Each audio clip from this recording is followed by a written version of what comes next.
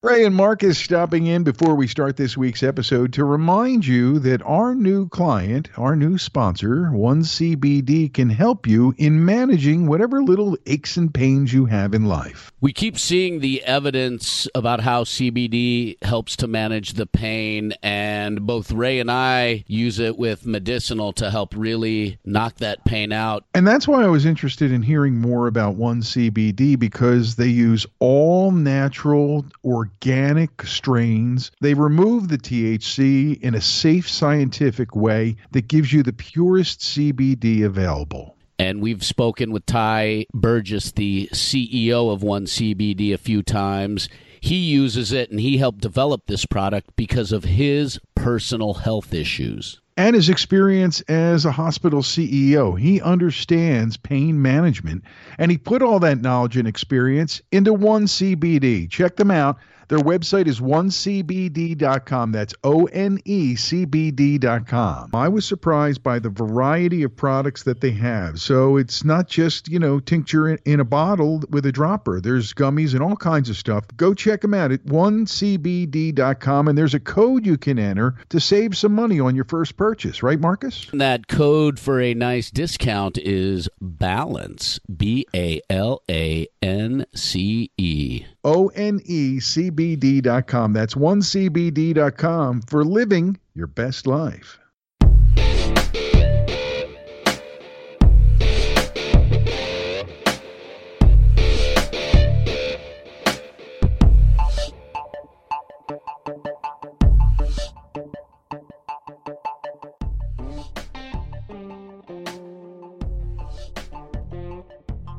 I'm Ray Coop. I'm Marcus in the Darkest. And this week on the Imbalanced History of Rock and Roll, we want to dig into something that we've talked about before, women in rock and roll. And we did an episode where we talked about the women in the foundations of rock and roll and the predecessors to a lot of the women that we're going to talk about today. Yeah, there's some incredible women that have really been instrumental in the direction of rock and roll and how it's grown, and to be able to talk about them is an honor and a thrill because of their importance in the big whole history of rock and roll, that fun and balanced history that it is. And there are so many women that come into the picture as you start to move from the 50s into the 60s and into the 70s.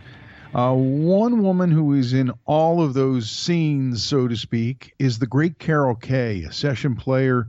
She played with just about everybody you know, part of the Wrecking Crew. And I thought it would be a good place to start, Marcus, because everyone universally respects her as a player. And when you look at the things that she did, the records she played on, as a session woman and as a performer, she opened a lot of doors pretty early on for women in rock and roll. She was on La Bamba and Donna, the big hits for Ritchie Valens before the crash.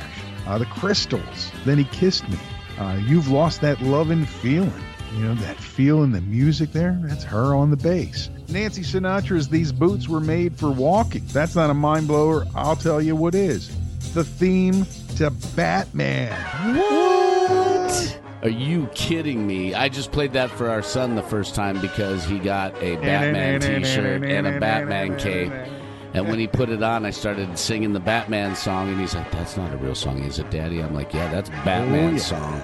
And so we played it, and now to know that Carol Kaye's laying down those bass grooves, holy cow. What an amazing musician she is. In the movie Love and Mercy, you get to see her role in the making of Pet Sounds, and it's recommended viewing for anybody who listens to the podcast. Here's one that's going to freak you out. She played 12-string guitar on the Mothers of Invention, Freak Out. I'm totally freaked out. What? Indeed, holy cow.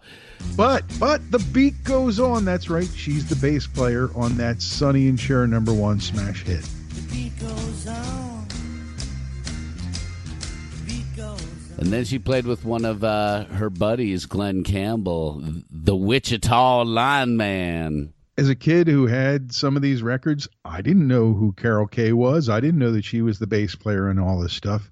and guitar player in some cases too. So she appeared in sessions by Frank Sinatra, Simon and Garfunkel. She did play with them. Stevie Wonder, Barbra Streisand, The Supremes, The Temptations, Four Tops. That's right, Motown work for Carol Kaye. And are you ready? She played with the Monkees. That's outstanding. So before they actually learned how to play their instruments, she was one of the people in the studio laying down the monkey grooves. Oh, yeah. Awesome. I did not realize either that I'd read that she had played with some of these musicians, but thinking about her with the Motown songs is sort of shocking because of the fact that they used their own group of musicians for almost every single session.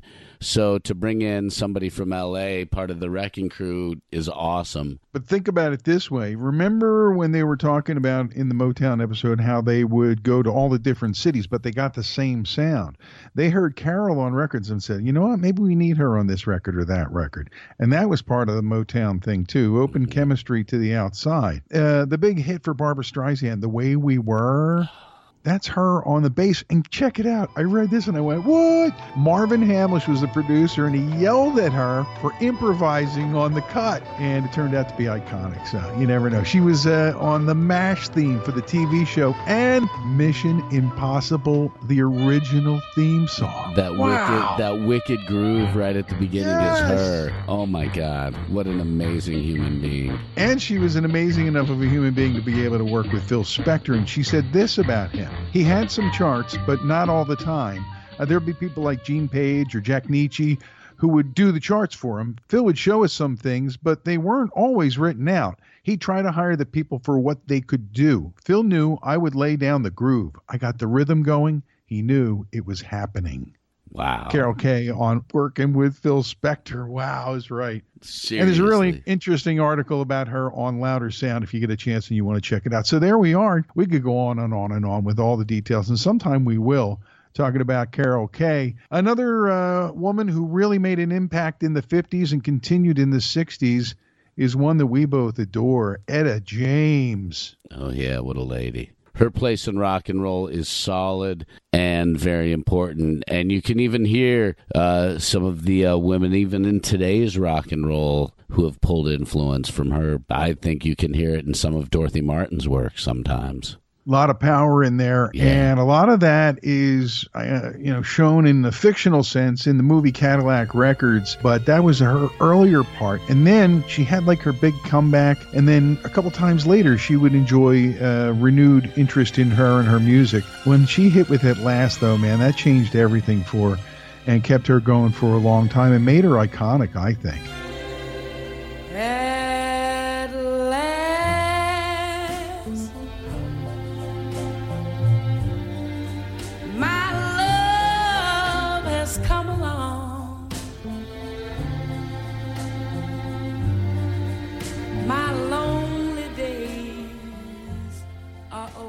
You hear the pain, you hear some of the pain in her vocals and you feel it. And that's one of the powers of music, is whether it's happy, sad, or whatever, you feel that deep emotion of the singer. And she definitely brought you to your knees with her voice. The song can be a conduit to the soul. You know what I mean? Mm-hmm. It's like they're releasing everything that's bottled up inside them and sharing it with all of us. And we're lucky. In the 60s, there were two women who played a similar role in their bands on opposite coasts kind of around the same time. Nico was, I'd say, brought into the Velvet Underground in New York, and Signe Anderson was part of the original Jefferson Airplane in San Francisco. I be your mirror, reflect what you are, in case you don't know. I be the wind, the rain and the sunset, light on your door to show that you're home. Hey people, now smile on your brother. Let me see you get together. Love one another. They were both very talented with short tenures in their bands, but they opened doors for women that weren't open. They were front person for a band that was recording and performing commercially. They both saw major impact with both them as the singer, and then in the next phase of both the Velvets and the Airplane. They were talented and fashionable and traditionally beautiful, and both went on to have great lives after that, from what I know. You know, both of them were very cool. They were definitely ahead of my time, but I've been fortunate to hear both of them sing many times over the years. You know, moving ahead, I'm excited to jump into the next lady who some people see her as a muse, some people see her as a maven, a minx. A minx! A minx. I'm sure there are people who think she's as crazy as a loon bird, so there's so many levels to this woman, but she's an interesting one indeed. Marianne Faithfull. It is the evening of the day. I sit and watch the children play. Well, she was connected to the Stones with Mick and everything, and she was kind of a muse for them. And then the songs that they would get out of that, they actually turned a couple of them back to her. So she kind of takes on that maven role. And the minx part is obvious. She was sexy as hell in the 1960s in London when everybody was taking off their clothes. And she was a true chanteuse. She really was. She had a unique voice, but she also had a unique problem with addictions.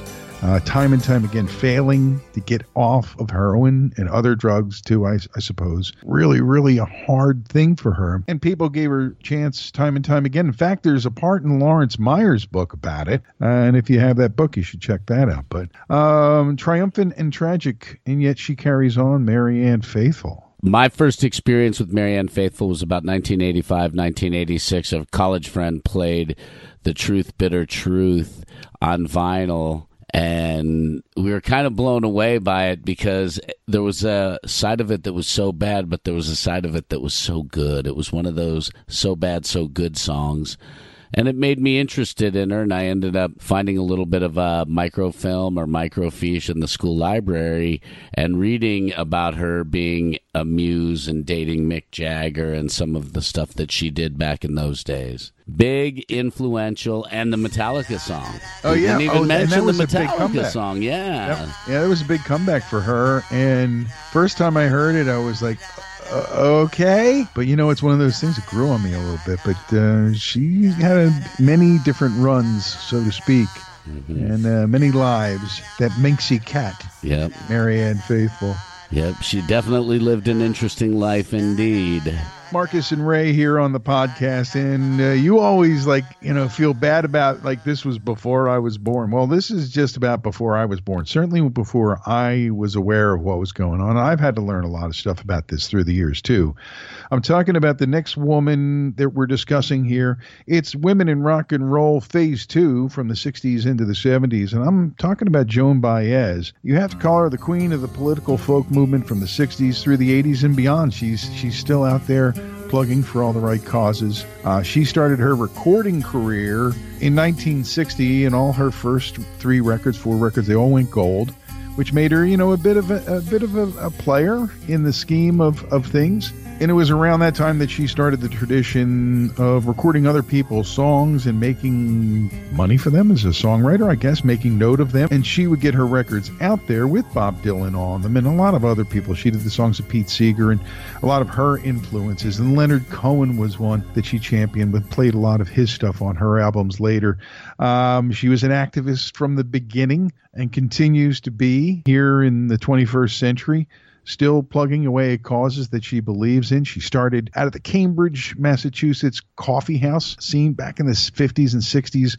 After her folks moved the whole family to Boston, she found her way there, and there were so many people who were simpatico with her. She just kind of found her spot in there amongst people that she already had heard of and knew, and making her debut with Bob Gibson at the 1959 Newport Folk Festival. And you're saying, what's all this got to do with rock and roll, aren't you, Marcus? Nah, I mean, it's part of the rock and roll family tree. It's one of the great branches, and we're going to get to see where we go from here, and it's pretty fun to see where Joan takes us in that journey. You can find out a lot about Joan Baez online. There's a lot of information out there about her early days, how she kind of took New York by storm, her performance live of Ann Braden's Babe, I'm Gonna Leave You, which was later a subject of a lawsuit involving Led Zeppelin.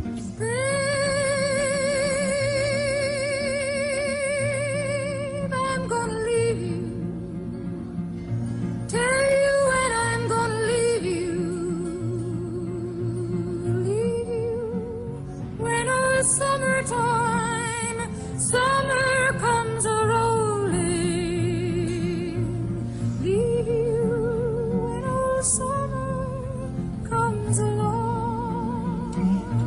but she was playing it from Ann's version back then in the early 60s. She continued to support other songwriters in her recordings, including Emmylou Harris, Joni Mitchell, Bonnie Raitt, and Judy Collins, who, of course, is another person that we're going to talk about in the equation here, talking about the women in rock and roll from the 60s into the 70s. Phase 2 here on the Imbalanced History of Rock and Roll. And I think this is the part where we take the pause for the cause that refreshes here on the podcast. Marcus, what you say? I'd say this is a fantastic time to grab a pint and get refreshed so that we can continue talking about these incredible women and everything that they have done for rock and roll. Hey, man, I've got great news for anybody who is a fan of Crooked Eye Brewery, our sponsors here on the podcast. They're reopened. What? That's right. They opened last weekend with just outside service, and they continue to fill growlers and crowlers in all your 16-ounce cans needs. But they're serving in limited capacity outside. And as of Saturday the 13th,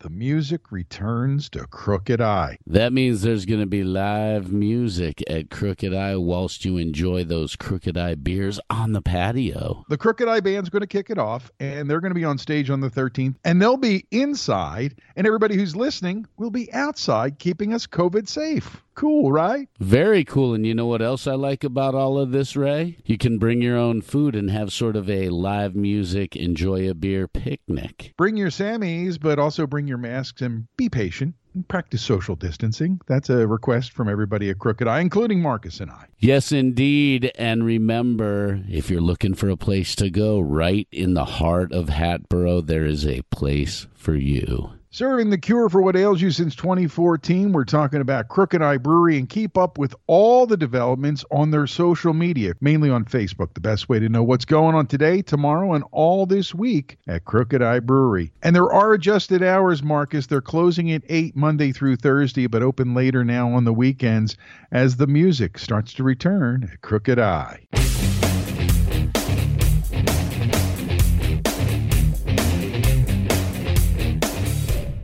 Well, in earlier days, we mentioned that Joan Baez was on Vanguard Records, which was like the big folk label to be on for the commercially successful folk artists in those days.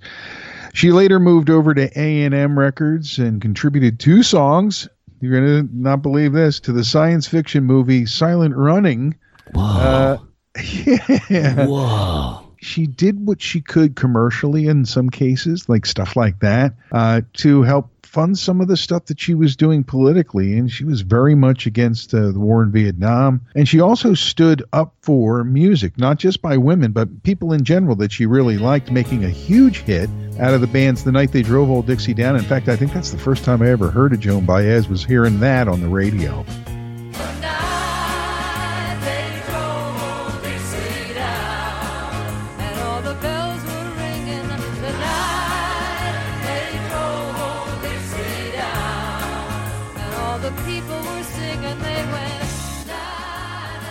And there she is, Joan Baez, still with us and still going strong, man. Pretty fascinating life. I recommend you read up on her a little bit. She's done some pretty incredible things. Now, around the time that she made the move to A&M, which was one of the really cool hip new labels emerging in California, Judy Collins was signed to Elektra Records, which started out, even though it had morphed into many other things, started out as a folk label. And Judy and Joan Baez and Joni Mitchell and many other songwriters would cross paths through the years. And the thing is, somebody like Judy Collins, as much as anybody, was a great interpreter of songs, a pop star who could sing with soul. She really found her niche with burgeoning songwriters that included Joni Mitchell, Stephen Sondheim, Pete Seeger, Sandy Denny, who we'll talk about in a little bit, and the great Leonard Cohen, Gordon Lightfoot, and yeah, Bob Dylan too. Suzanne takes you down to a place by the river. But I see through your eyes, and I see through your brain, like I see through the water that runs down my drain. So there's Dylan with all these women recording his songs. The Byrds are recording his songs. He's getting fat checks off of other people's performances because of the radio play. And Judy Collins was a pop star back then. Everything she did got her on the radio. That's pretty impressive. I did not know some of that early stuff about her. The only things I really know about Judy Collins are we had a couple of her cassette tapes. My dad was a fan with her because he went to East High School in Denver, Colorado at the same time as No she kidding, did. really? Totally. Wow. My aunt claims that she knew Judy Collins, but I don't know. My dad said that he knew Judy Collins, but he was just like, she was a pretty girl who went to East High School. A couple people from Earth, Wind, and Fire were at East High School a couple years after my dad as well. So, like Joni, who we talked about earlier, had contracted polio as a child. And Judy Collins did? Yeah, Judy Collins did too. And she ended up paying more attention to music at that time because she was forced inside until she got better. Well, here's something that'll blow your mind. Both she and Alice Cooper have both covered the song Hello, Hooray, written by Rolf Kempf. What? Man, this episode is loaded with whats. Holy cow. And she was also amused because she was Stephen Still's girlfriend at one point, and she was the inspiration for Sweet Judy Blue Eyes, which she had. Yeah. Well, I was looking through some of her songs before we recorded, and Roger McGuinn played with her. Paxton wrote some of her songs. Randy Newman, Donovan, she performed songs from. Woody Guthrie, Bob Dylan, Pete Seeger, as you mentioned. So she recorded songs from all these incredible songwriters, and she was often referred to as the golden voice of folk music. Judy Collins on the Imbalanced History of Rock and Roll, looking at the Women of Rock and Roll Phase 2, in which Doris gets her oats. Now, I want to talk about a woman they called Faye. She's one of your favorites because she was a muse to so many, and a key figure, was a connective tissue person. She was the person who kind of knew everybody and helped people get connected. Tell us about Lithophane Pridgeon. Don't know a ton about her other than the fact that she was a muse to many, including Jimi Hendrix, Otis Redding. I think Sam Cooke was in that list. I think there were a few Motown musicians that were in that list. And she really was an inspiration to them because of the way she was as a woman. There was just something about her charisma and her style and her persona. I think she kind of had that Eartha Kitt thing going on, where she kind had that real muse sultry meets... muse sexiness, but not with the singing skills that like an Eartha Kitt had. But boy, she was definitely one of those women who influenced so many musicians. And Foxy Lady song that they say was written for her. Well, there's a whole podcast about muses, and I'm sure they're just nodding their heads going, okay, boys, you're talking about the rudimentaries. Let's get deeper if we're going to talk about muses. But I want to talk about Mo Tucker. We're talking about Maureen Ann Tucker. She was unique in as much as she played a different kind of kit, a different kind of way, and she was a woman rocking the hell out of the drums in the Velvet Underground in the early days. And then she'd return later to rejoin the band. But she was, quote, the kind of girl that could rock the shit out of the drums, end quote. I love the fact that that is used to describe her, but it also explains that why she rocked the shit out of the kit is her style of playing. She played standing up versus seated. Right. I guess after having seen most drummers on this planet sitting down, I don't know why that would be better, but for her it was easier. She used a very basic, simplified drum kit of tom-toms, a snare drum, an upturned bass drum, playing with mallets versus drumsticks. I don't know just where I'm going. Everything different from the quote-unquote normal of rock and roll in that time frame. And I will say that she went on to inspire other drummers, men and women, coming down the line to do what they wanted to do, including standing up and playing the drums that you thought should be in your kit, which is what Mo really did. It's one of the things she innovated, to be the drummer that you want to be with the apparatus that you have. But she played a minimalist kit and kicked the living shit out of it. And then you throw in the androgyny in the 60s, which was totally an Andy Warhol thing that he loved. Her image, bingo. Her look. Yep. Yeah. So, well, image was always part of it, and the substance of things became more and more important for women in rock and roll later in the 60s. Two women that we linked together in part one of this thought process on women in rock and roll are Grace Slick and Janis Joplin. They came out of the same scene around the same time. They were powerful women leading powerful bands into the rock and roll revolution. I think that collectively their energy was unbelievable and hard to ever match. One pill makes you larger, and one pill makes you small.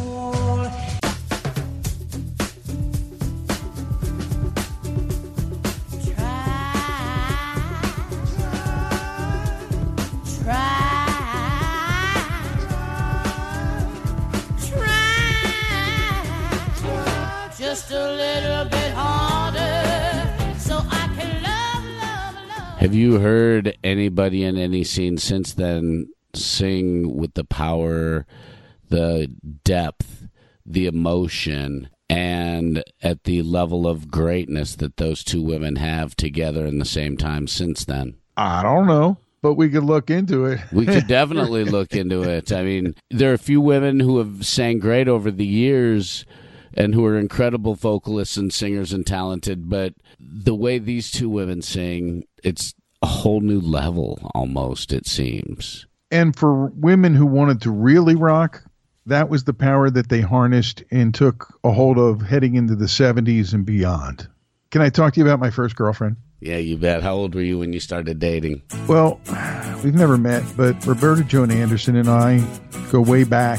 I'm just saying. She is the epitome of the reckless daughter. They paved paradise, put up a parking lot with a pink hotel, a boutique, and a swinging hot spot. Don't it always seem to go that you don't know what you've got till it's gone? They paved paradise, put up a parking lot. Grew up in Alberta, Canada. Rough life. Air Force life. Inside, the artist was too full. I'm talking about Joni Mitchell. You know that, right? No, totally. I know. My first girlfriend. We've talked many times about your love for Joni Mitchell and her incredible voice and some of her amazing songs. You know what the thing was? When I first caught on to Joni Mitchell was around the same time she was starting to hit pop radio on her own. I heard of her, but I hadn't heard her.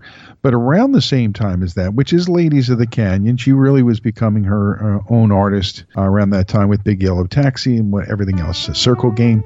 Something in the other songs made me feel something that I hadn't felt before. Then I started going back and discovering the first two records. Then she put out Blue.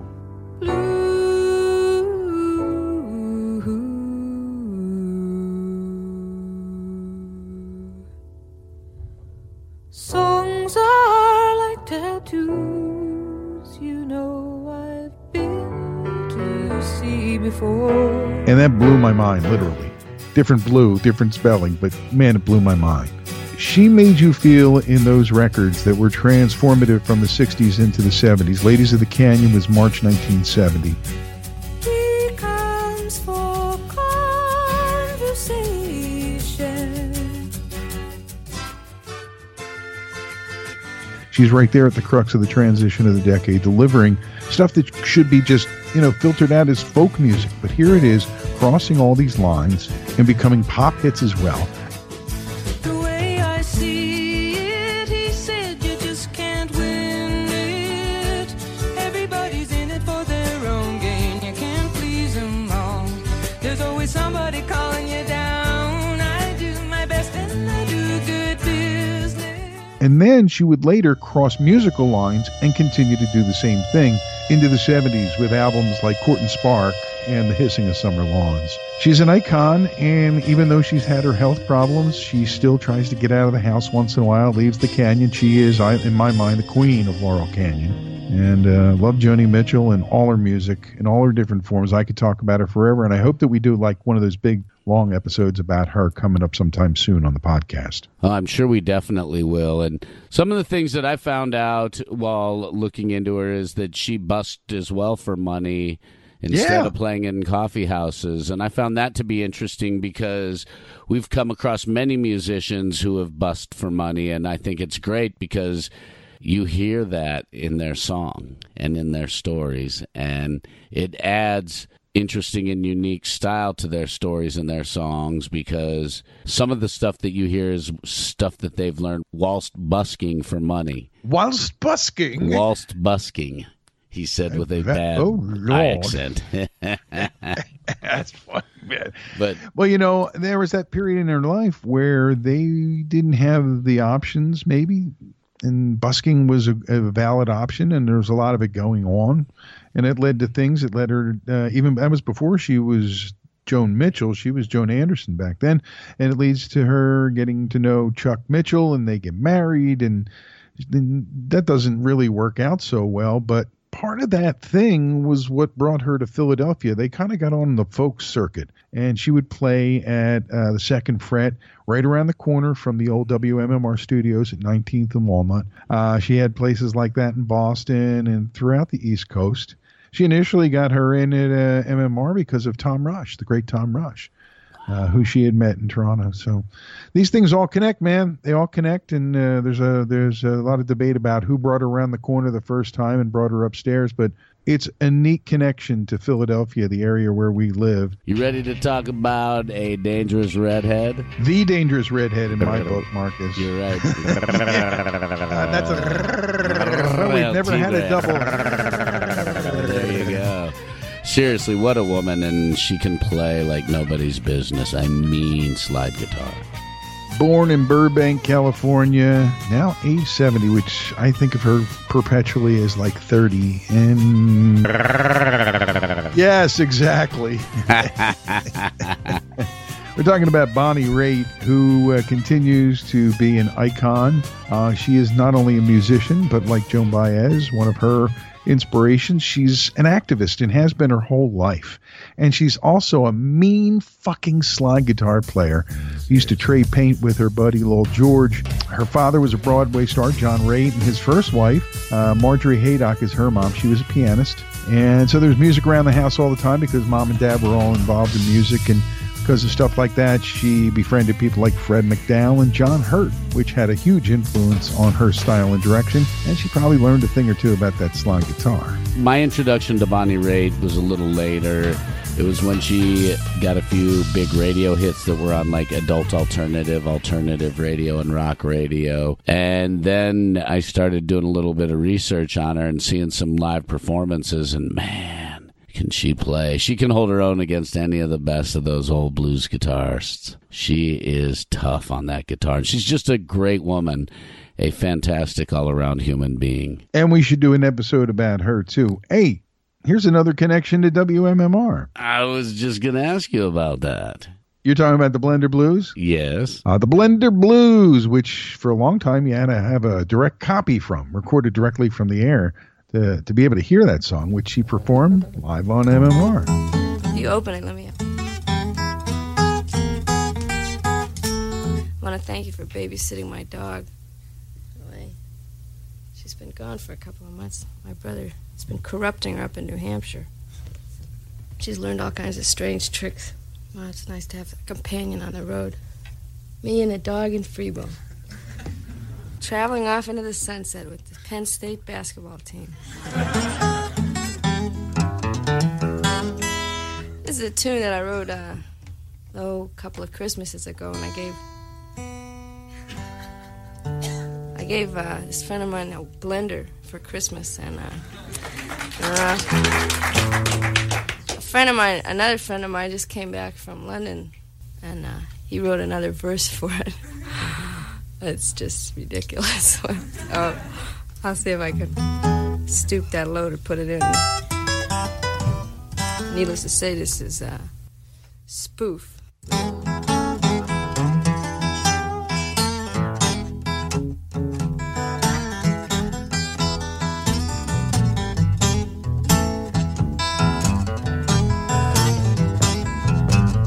Let me be your blender, baby. Don't you know I can whip, chop, and puree? Won't you let me be your blender, baby? Honey, I can whip, chop, and puree.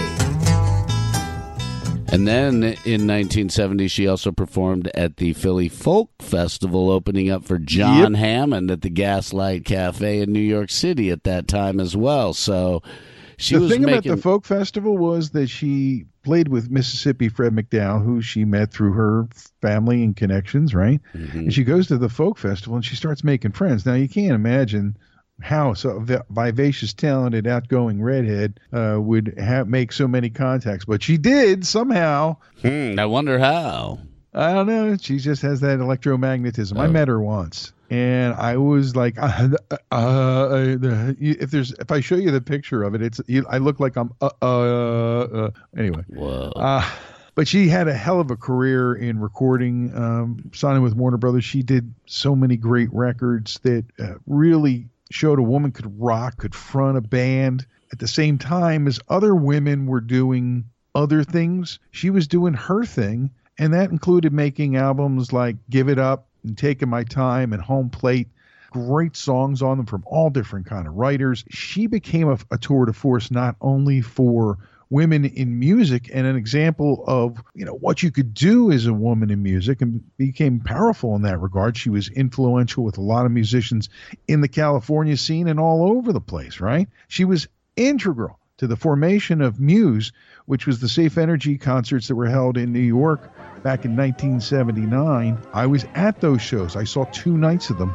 And to see all those artists pulling together, her and Jackson Browne and Graham Nash and John Hall, as well as all the other artists that played, pulling together their energy and doing something that was really crucial for those of us who lived in the Pennsylvania area at the time, because we were worried about what was going on at TMI, Now, did you see her on stage with anybody, or did she do her own set at that concert? Yes, and yes. Who did she play with at that together. show? But they all played together. Do you remember any of those combinations and songs or any of that at that show? Because that sounds like a pretty incredible moment. I would have been 13, and my parents would have been like, "No, can't go." Dude, I was 21. I was at Madison Square Garden with my friends. All my favorite fucking rock stars were on stage in one place. I was so fucking high. I'm amazed I can remember either night. Okay, fair enough. Fair enough. Alrighty. Also, she continues to do activism, and she was part of the Sun City Project with Little Steven against apartheid. Yep. Seems like a long time ago, doesn't it?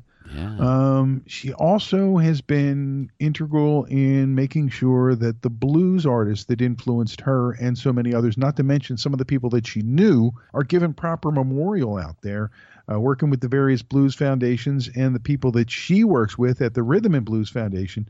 And she's got a whole list of stuff that she's done to help honor those who came before her and all the people who came before them, even in some cases.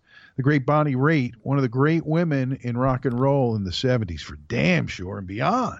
Oh, absolutely. And the amount of incredible musicians that she shared the stage with is just beyond. If you were somebody who collected and put rock and roll posters on your wall in the early 70s and you like to put the hot girl rockers on your wall, you definitely had a poster of Linda Ronstadt. Oh, he's smiling. I know he did. He did. I actually was not allowed to. My dad loved her music but thought she was the worst dressed lady in music. Uh-huh. I'm like, dude, but you like her song, so who cares? And she's really pretty. And he's like, you're 8. Stop it. 9. Stop it. Well, to get to that poster, it's a long ride, Marcus. Linda Ronstadt was born and raised in Arizona, worked on a ranch. It was like a real, multicultural lifestyle out there. She had Hispanic heritage.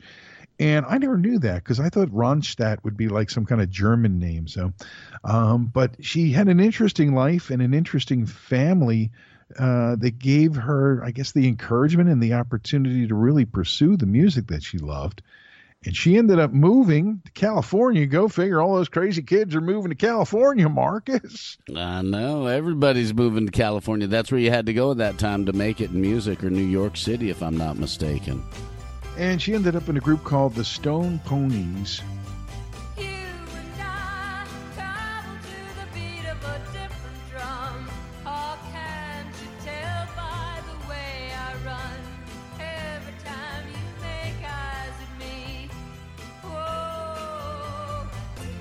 Her recording career as a solo artist is incredible. It's worthy of an episode here on the podcast. From starting in Arizona and having some success in California, she stuck with it and visited a friend from Tucson, Bobby Kimmel, who was in Los Angeles during an Easter break from college in 1964, just before she turned 18. And that's when she decided she was going to L.A. and she was going to make it. But it took her some time, and if you think about it, from 1964 to when she really started to break out in, 68, 69, it's a long time trying to make it work, following your dreams. That is, but it seemed like, and from what we have researched in the past, a lot of these bands had to play for 4 or 5 years and really develop and grow before the record companies would give them a shot to record a song or two. And in the spirit of artist development, you're looking at a couple records that were kind of starters, and then she really got it going with Heart Like a Wheel, Prisoner in Disguise, Hasten Down the Wind, one big hit record after another all through the 70s.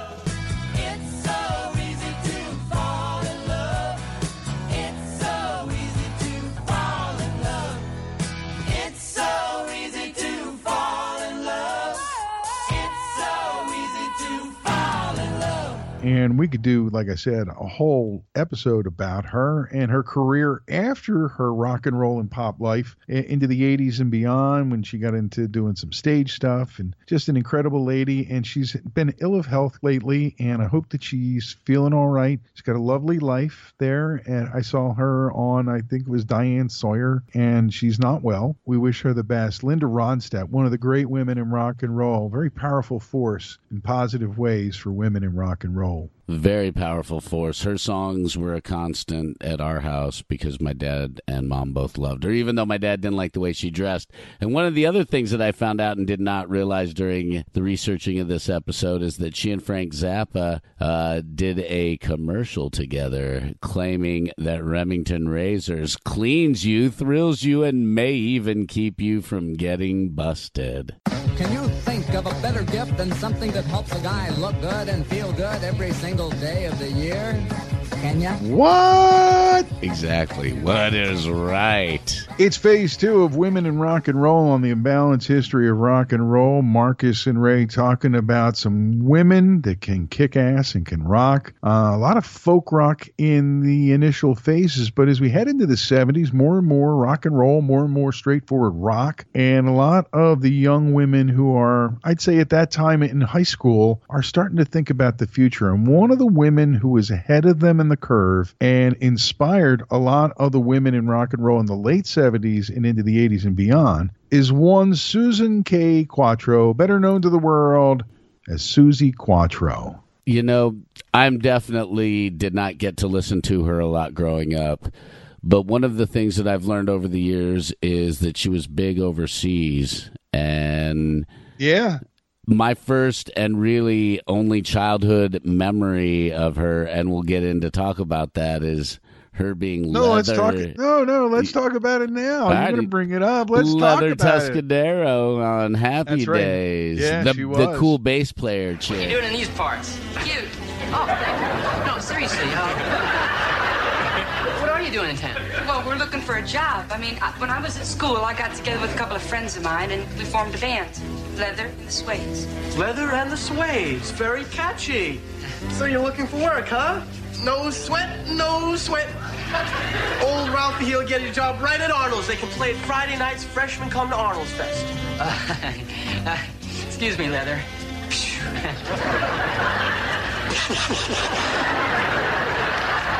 See, old Ralphie here is joshing. I am? Yeah. He's joshing because he knows that Arnold has a perfectly good in-house band. It really needs the money. Oh, yeah. Well, maybe we could work something out. Work something out? Yeah, she was Pinky's Testa. sister. Yeah, her or younger cousin. sister. Her younger sister who was the bass The player in the badass. band. Yep. She was a badass. Yep. Well, not a lot of people may even know who we're talking about, other they may not even remember the Tuscaderos or Happy Days, okay? Suzi Quatro is someone who sold over 50 million records worldwide, never being a big hit here in the U.S., but is huge down under, and one of the great women in rock and roll. Kind of built her own thing and did it her own way, did some other media, TV, and films and stuff along the way. I just saw something about her waiting to get over the COVID, period and get back to playing concerts in Australia. And she is the first performer I ever saw live on a stage. She was opening for Alice Cooper on the Welcome to My Nightmare tour, and it came to Philadelphia April 25th, 1975, my first concert. So before Alice came out and blew us all away with that amazing show, she opened the show. And that was on the tour for Your Mama Won't Like Me. And she was right. And it was a lot of fun. And I remember it being fun. And, of course, we were pretty lit up. And I also remember the leather suit, man. She had like a two-piece top and bottom leather suit.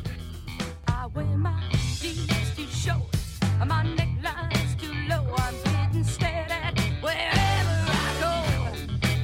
I wear my jeans too tight, and I stay out all night. When you turn me on, you see how I can fight. That had to inspire a lot of women, like the Girls and the Runaways, including Joan Jett, and a lot of punk rock girls. And you look at a woman who's doing it all her own way, in the leather suit, opening for Alice Cooper. Fuck everybody, here I am, right? And then she goes on to be on Happy Days and do some other stuff too. She had a whole career that takes her, roundabout and back to music. And there she is, Suzi Quatro, on the Imbalanced History of Rock and Roll. Listening to some of her songs during the preparation of this, you could hear glam in there. You could hear Joan Jett being influenced by her. You could hear the Runaways being influenced by her. You could hear it directly. Even some of her slower songs, like some of her power ballads, you could hear the influence of some of the 80s songwriters. Yes, you could hear it in there. And I was like, wow, this sounds like some of the power ballads of the 80s hair bands. And I was like, holy the cow. inspiration for Total Eclipse of the Heart kind of shit. You know what I'm talking about? Exactly. Yeah. Again, she's somebody I'm going to definitely have to read more about, learn more about. And she has an impressive career that girl power. I mean, girl power. And, that's it. Girl power. And she's going to be somebody who carries us forward as we talk about some of the other great women that include like Chrissie Hynde and Tina Weymouth and some of them moving forward. And she will be part of that as well with Joan Jett and all of them. Lita Ford. Because a lot of these careers didn't end in the mid-'70s, which is kind of what we're focusing on from the 60s into the mid-'70s. Talking about girl power, here's a woman who was all about girl power before there was ever a term for that. She was just unbelievable and fully on point. I'm talking about the one and only Bonnie Bramlett. She came from hardworking people and would go on to become one half of the duo Delaney and Bonnie, and they worked with everybody cool, including Mr. Cool himself, Eric Clapton. She was a backup singer for blues musicians like Albert King and Little Milton, and it was crazy love. It really was. They said it was like great and terrible, loving and terrifying all at the same time.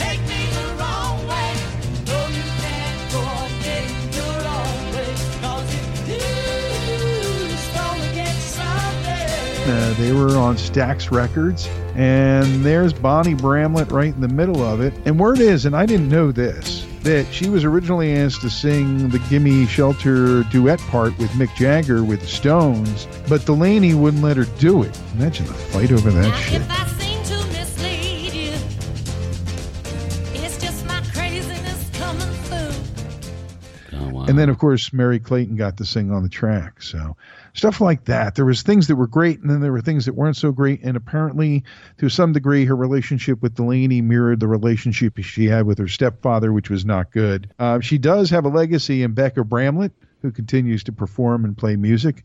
She was a tough lady. I remember one time in the 70s, she famously punched out Elvis Costello in a hotel bar for referring to Ray Charles with the N-word in some regard. And she just basically walked over and punched the shit out of him, knocked him right off the stool. It was pictures on stage days later, a couple shows down the line, where he still had the black eye showing. That's from fantastic. the oh yeah, you know what? No to that in every fucking way I can think of. Okay, but Bonnie had problems. She did. She started doing coke a lot when she was married to Delaney, and apparently she also had depression. And she looked for help. She was planning on committing suicide. Instead, she thought about her kids and called a hospital and got herself some help to try to break out of the addiction that had basically hung with her whole life there in rock and roll, you know? Yeah. Tough life, but oh my God, what a voice. And I hate to be Daddy Downer here, but I'm kind of sliding into another case of this. And this is a situation that I thought was different than it was at the end of her life. And I'm talking about Sandy Denny. She was briefly a member of the Strawbs, most famously known for her role in Fairport Convention. But those days last no more. She did have a solo career. She formed another group. I actually have one of the records, Father and Gay. Really? Yeah, and it was progressive Renaissance style folk music. You know, it was the progressive feel with the feeling of the Strawbs or Fairport Convention. It was beautiful music. Wow. And we know that she famously sang the duet with Robert Plant on the Battle of Evermore on Zeppelin 4. She got a cymbal. She got a cymbal, that's right. In the end, she also passed away way too young at age 31. And I always was under the impression that she died from breast cancer. I always thought that that's what it was, and it turns out she had health issues related to extreme alcohol abuse. And a very sad loss because she was so young. And a lot of people believe she had a lot more to contribute to music in general, and that she had room to do other things that would take her to other places. And the song Who Knows Where the Time Goes, one of my favorite songs of all time, not only recorded by Fairport, but also by Judy Collins, Eva Cassidy, your girl Nina Simone, 10,000 Maniacs. No, 10,000 Maniacs. Yeah. So. Across the evening sky, all the birds are leaving.